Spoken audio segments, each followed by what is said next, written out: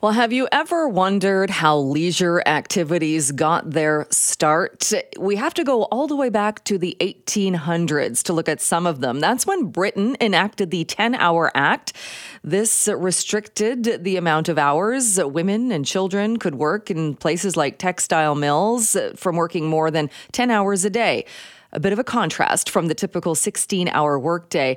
That led to people trying to find out what they could do in their leisure time. Well, joining us to talk about what some of those activities looked like is Jackie Turner, Associate Professor of Modern British History at the University of Reading. Thank you so much for being with us. Thank you so much for having me. I've never really thought about when leisure activities started, but this is a pretty fascinating look at the 10-Hour Act that gave people a bit more time in the day. Then we saw these different activities come about. What did we see kind of change as far as the birth of leisure activities? I think you hit the nail on the head there. We see lots of legislative change around working practices. So we see the introduction of a 10-hour day, of an 8-hour day, 1901 for factory workers. Even down to 1912, we see shop and retail workers. And we see a shorter working week, and it gives the working classes more leisure time. In Britain as well, during that same period, we see an outburst and a huge building of railways. And seaside towns spring up at the end of railways, and people just demand more leisure activity. Well, it's so interesting and looking at that and kind of the geography of it and where people went. But it does seem a little different in what, if you asked somebody about leisure activities today, they might say sports or other kinds of games and such. There were some different games when this started happening in the 1800s. Things like kicking people in the shins. Kicking people in the shins is the oldest British martial art, believe it or not. And they would kick people, would have tournaments, lots of this was in the countryside, they would dress in smocks, and they would literally kick each other in the shins until someone would yield. But in the towns, in the working class towns, where a lot of people wore wooden clogs, they did it there too.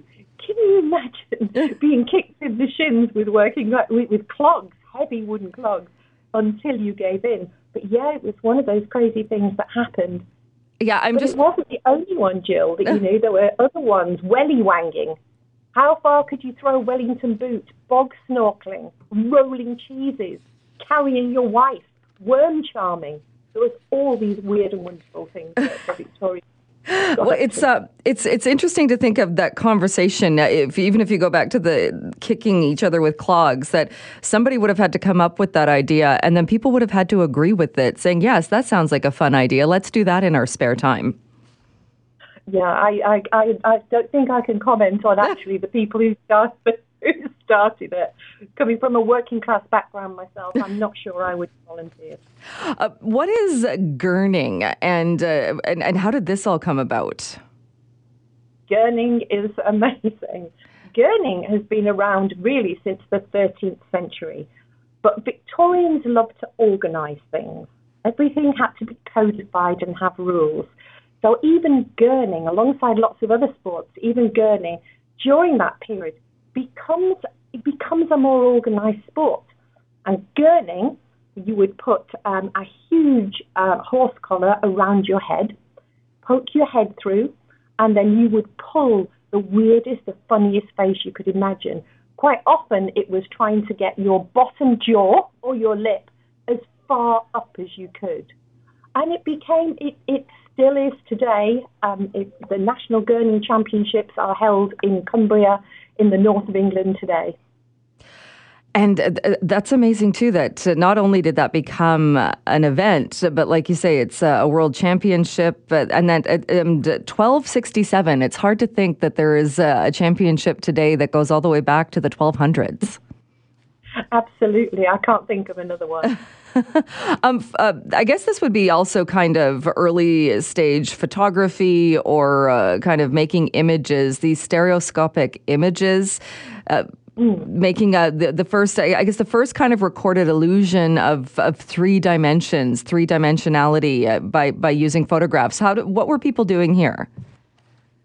Well, what they did, to make that effect, all they needed to do was take two photographs of the same object, just from very slightly different positions, and then you place them side by side. And it's a little bit, like those, today we can get books and there's lots of dots and you go slightly cross-eyed and you're supposed to be able to see an image come through in 3D. Well, it was a similar idea in the Victorian period. They'd take a number of photographs, put them very close together. You'd stare in the middle and your peripheral vision would turn them into one 3D image. And that became something for leisure time as well. I mean, I guess that makes sense.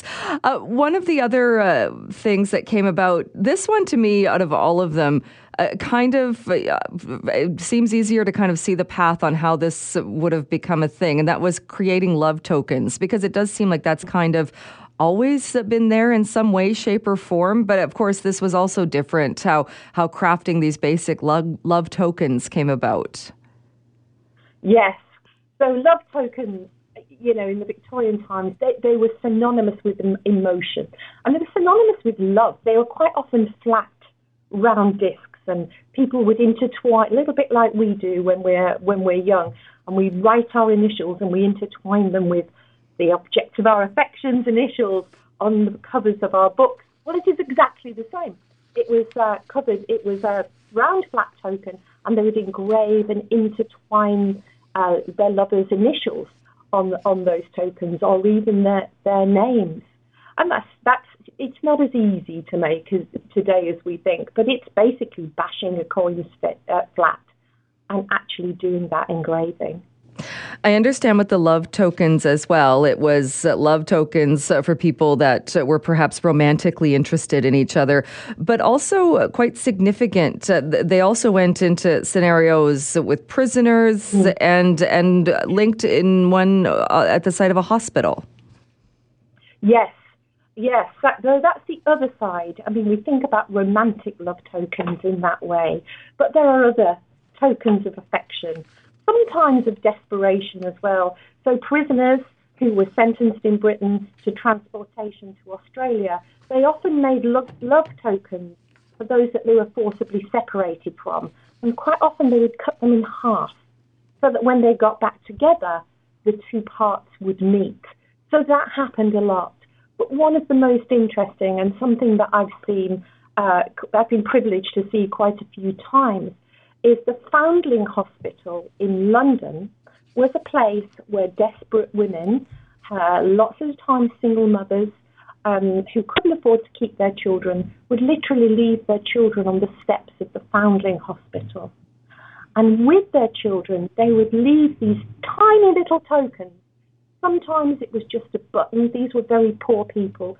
It was a button or part of a coin, again something broken in half.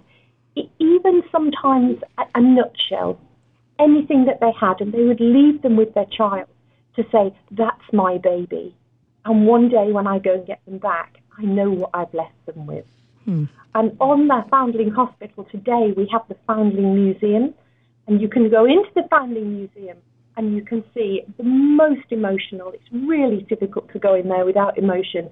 You can see an exhibition of all these wonderful, tiny, tiny tokens. On the surface, they're insignificant, but they meant so much to people. Well, what an interesting look back at the birth of leisure activities. And again, like you said, the fact that there are still world gurning championships to this day. Thank you so much, Dr. Turner, for taking us back and talking about how all of these activities started. What an interesting look. Thank you so much for your time. Thank you so much, Jill, for having me.